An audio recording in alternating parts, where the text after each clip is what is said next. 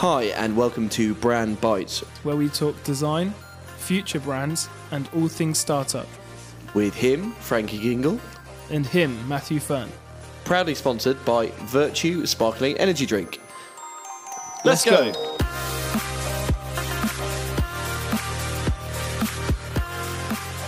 Hello, Frankie. Hello, Matthew. How are you? I am smashing, as always. How are you? We move into a new decade, and I am feeling mega. I thought as you I would was be. last time. Yeah. It is brilliant to be back after a small break, Christmas and New Year, back onto the podcast, and we've got some really exciting stuff in store for you guys, which we'll reveal a little bit later. Reveal? That's unveil and reveal. Yeah. As you can tell, we do this in one take, so that'll stay in. Yeah. Reveal is the phrase that most people would have said. Reveal later. But first, let's start off with some exciting stuff in brand news. Yes, let's. Which is an announcement by the meat-free Goliaths that are Quorn, Yeah. that they're going to be putting their carbon footprint of each product onto their packaging. So, for example, their mince is going to say like 1.3 kilograms of CO2 per kilo, Yeah. right? Which is massive. It's we've already talked about huge. the development of packaging and how people are now going to have to say, it's going to be like 30 minutes of jogging. Yeah, for the equivalent the of like this. exercise labelling. Although, I just want to have a quick shout out to a rugby player called Ollie Shaw, who cornered me on Tuesday to say that we were lying about rowing and about the numbers, and because he rows, he must be some big lad. Right. Ollie, numbers don't lie, okay? And you've had a strong Christmas. We can tell you've had a big Christmas. But anyway, so the packaging is a really interesting thing, right? Yeah. Firstly, I think people are becoming really aware of the impact of their food choices. Yeah. Like 26% of global emissions are claimed to come from food production, right? Over a quarter, it's massive. But people are starting to believe that consumers are going to start focusing on how their food choices impact climate change. Yeah. And that's. I think that's it's already gotta be happening. big. It's Yeah. definitely happening. I think we talked about it before, about how society as a whole drives change within even massive food manufacturers. Yeah. And how, I think you said before, how brands used to dictate to consumers, and we've seen a massive shift in that power recently. And I think how everyone is looking more towards health conscious options or sustainable options, or they're trying to make positive decisions when they are shopping.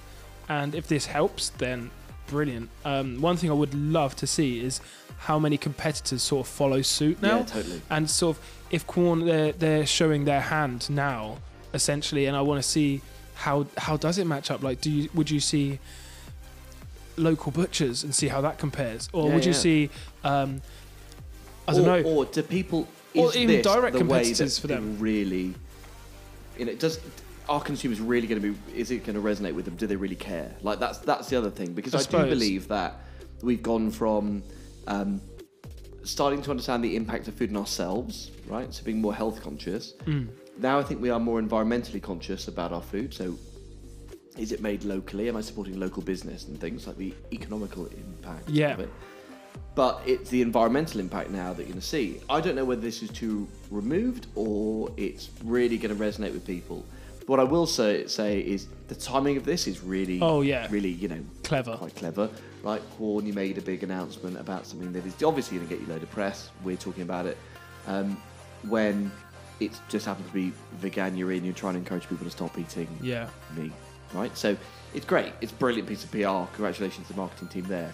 I'd just be interested to see whether people really do want to pick up with this. I think we'll see some. I think maybe not all, but like anything, I think some people will resistant to change, and some people will be absolutely overwhelmed that they can now make a more informed decision. Yeah, but you're like, I think it's a generational thing. I think my parents' generation, there's no way that they will, on the whole, really consider this to be important to them. They're, the generation that smoked during pregnancy, if you're going to say. Yeah. My generation, I think, probably will be able to do it if you make it easy for us, right? It's like, if it's there, Yeah. and there's an alternative and it's still as good, you'll get it. I think definitely between millennials and Generation Z, they're going to adopt this because they're already showing that as a generation they're looking at sustainability on product, they're looking at recyclable packaging, they're already willing to pay a premium for some of these products to deliver some of these claims. So actually I can see this resonating more with younger consumers, and those are the people that these brands are trying to get on board. Yeah, because I think you can genuinely build a lifelong connection between a brand and a consumer with these younger people, and it probably ties really nicely into what is our main topic today. 100%. Which is about the rise of merch. Yes, or merchandise as it was known, when I was younger. I think my first experience of merch was going to a concert, right? And I went to see Alien Ant Farm, for example. Terrible band, but Alien Ant Farm at Brixton Academy when I was younger. Came outside and there were people selling like band hoodies and t-shirts and stuff. And that was the closest thing to general merchandise I had. There were people that wore brands on their clothes that weren't apparel brands for people that it was workwear, right? So people wore like a Eddie Stobart jumper or a Travis Perkins jumper or whatever because they worked there. We saw the sort of evolution of that into sort of 2016, 2017 when media brands started being seen, and by that I mean, you do see some younger consumers walking around with a hoodie on of, I don't know, like KSI or the Sidemen or other YouTube stars. I'm sure there are other ones. Sorry, guys, I don't know all of you. And that's because they're almost showing support for that person, that lifestyle, that whatever. They've bought into the power of an influence. They've bought into that brand completely, and I think we're now seeing that with food and drink brands. Yeah, totally. I mean, we're big fans of Tribe, as everyone will know who listens to the podcast. Yeah, they're a great nutrition and protein energy bar business or snacking bar business. They do brilliantly well. They have a whole community of people who are genuine subscribers, always involved with the product, who support them because of that whole fight against human trafficking and the long distance running they do. But there's a whole part of their website associated with merchandise. There's sweatshirts, there's running jackets, there's t-shirts, there's cycling gear, there's hats, there's everything, and not just with like Tribe written across it in massive letters, but there's a sort of Be Bold range, there's a Be Fearless range, and this is a big earner for businesses now. If you look at some of the bundles that they do, they're selling, buy the Chili's bundle, which is you get one of those Chili's drinking bottles, and you get a bundle of product, or buy the beanie and get a free 6-pack of product stuff. And it's getting people to physically like wear your brand. It's massive, and it's certainly something that I remember when I was first working with you, Frankie, in the redesign for New Startup, and saying, I want to work with Food and Drink Creative, I want to get this right. And I had some ideas that I was putting your way, and you kept saying to me, like, is that going to work on a button? Is that going to work on a hat? I remember saying, I'm not in the merch, I'm not in the apparel game, I'm not in the merch game. And you're like, well, one, it needs to work in that space. And two, actually you are, because every brand that wants to build brand awareness and ambassadorship with its clients or its customers needs to see themselves as a brand that's going to be able to be on other items. 100%. And I think we see so many businesses, especially startups, fail so soon. And I personally believe a massive part of that is because they're trying to, there's limitations like bootstrapping a business and trying to scale up when you've got a side hustle. That's fair enough. But if you've just created a branding or a brand image or a logo that's just, we just got, Sarah's sister, she's got design software, she made a font, or we just jumped on Canva, that's what everyone's using. You might actually have like a pretty logo, but does it connect with your audience? Does it have the research there to actually prove that it can engage who you want to engage with? And this merchandise is literally taking that engagement with their audience to another level, and it's people have bought into the brand ethos, the brand story, the brand feeling, the lifestyle, and it's all part of the brand. And Tribe, I get really excited when I see stuff like this. I'm looking at their website now, but even their packaging, you just get a feeling of outdoors and positivity and making a change. And if people buy into that, they'll buy the clothes. They'll represent it. One step further, right? Yeah.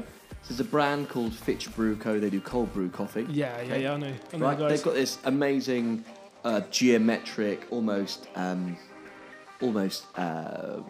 conceptual, like leopard, its head as part of its logo. It's got a merchandise range where they've got just that head on a hoodie, or they've got it on a t-shirt and stuff.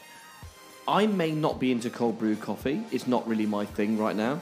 But I tell you what, I'd wear that merchandise. Yeah, I'd wear that jumper. I think it's sick, right? So when you do think like that, if you can go far to think like that, I'm thinking, well, actually, I don't even have to be engaged with the brand for its primary use. I want to wear that merch. And it's huge. You were saying about Jimmy's Coffee when we were talking about this episode. Yes, they do it very well as well. That's a good example. Brilliantly well. And you just think to yourself, like, is this the future? Is there a real future in when you develop your brand? You have to start thinking, what if we're bigger than just the stuff we're in now? No, but also a lot of startups, they're very closely tied to their brand. They're connected to the story. They're connected to the feeling of the brand, and a lot of their personality has been injected into their products and their packaging. So it makes sense if you are a people person and people like you and people like your products. Why wouldn't you want them to sort of have that part of your personality? And if you're like-minded, then they'll probably wear the same sort of clothes as you.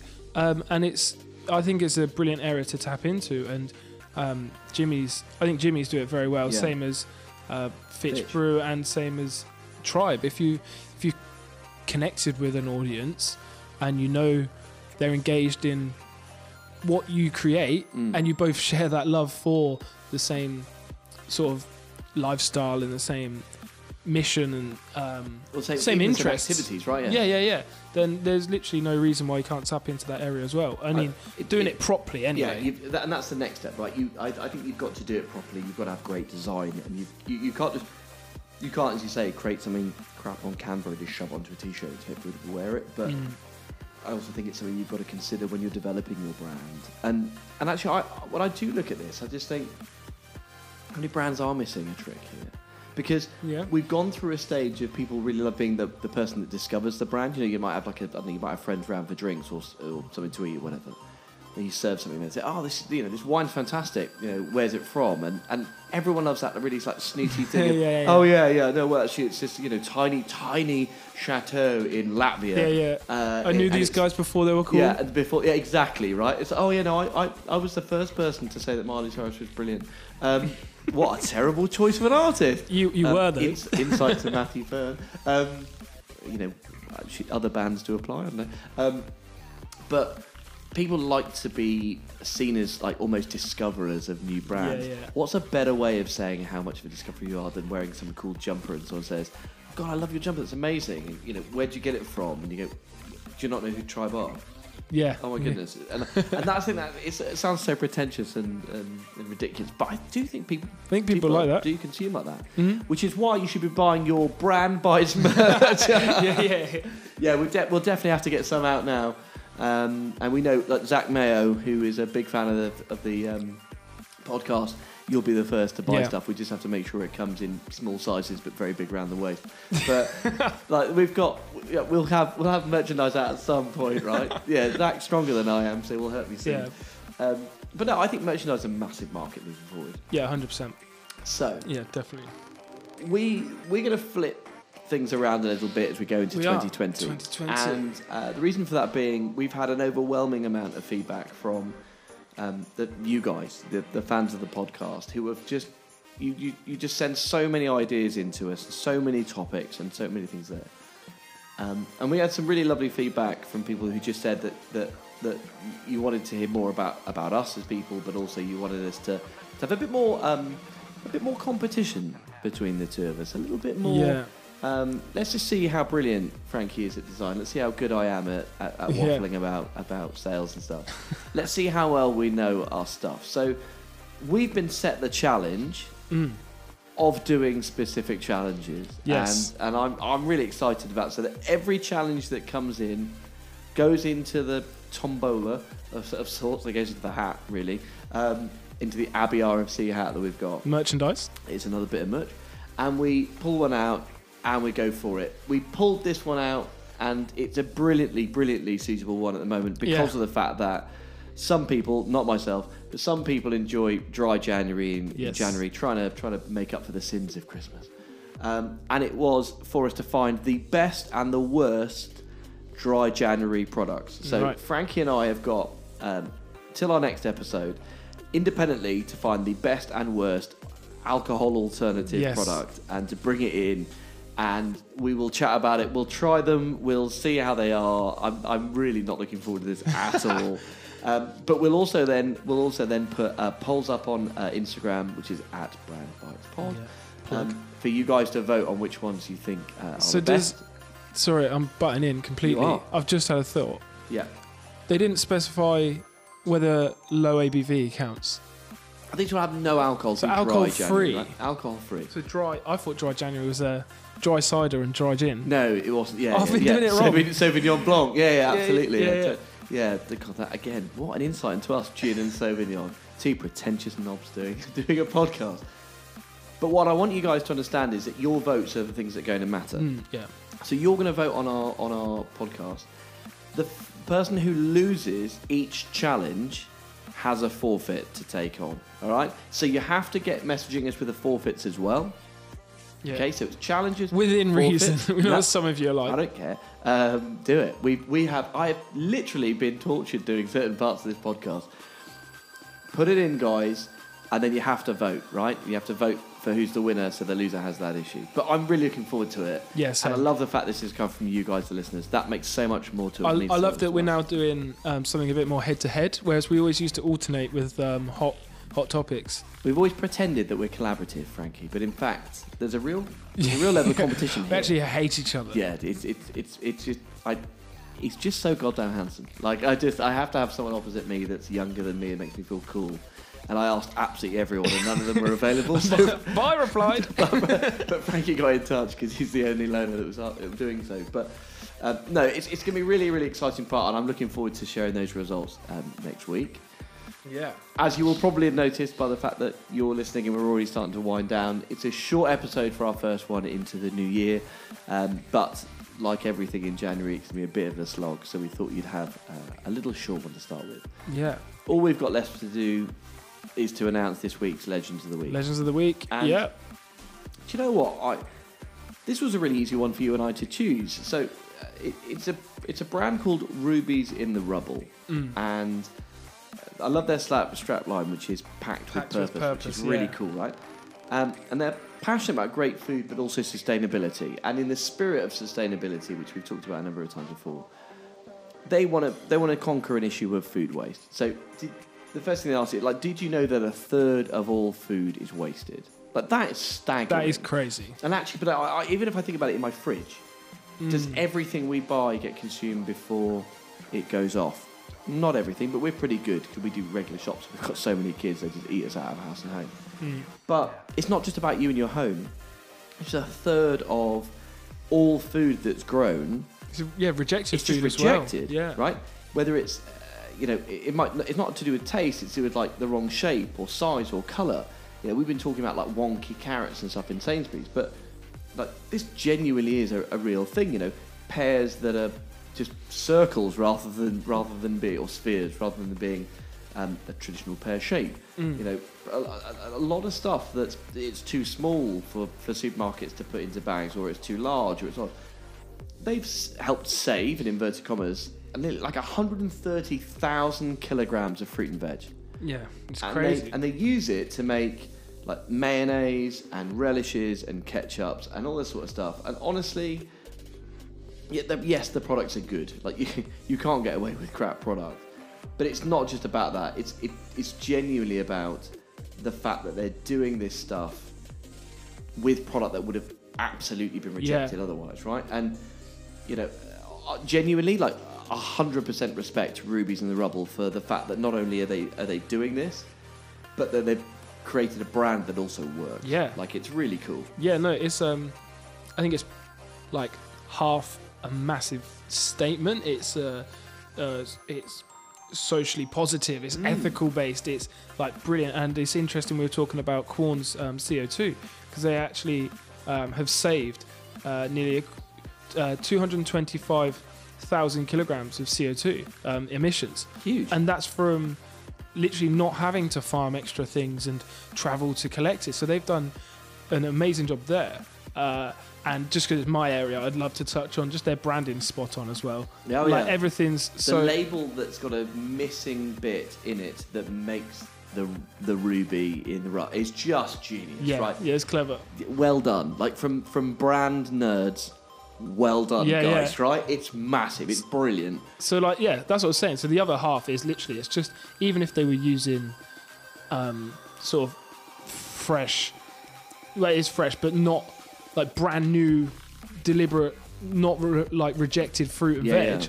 It's still an amazing brand. So it's like half. Yeah. It's like tick. Basically, it's huge, right? Great branding, great product, great story. Yeah. And we talked about it in our very first episode about the feel of a brand. It's got a great feel. It's got a brilliant feel about the brand.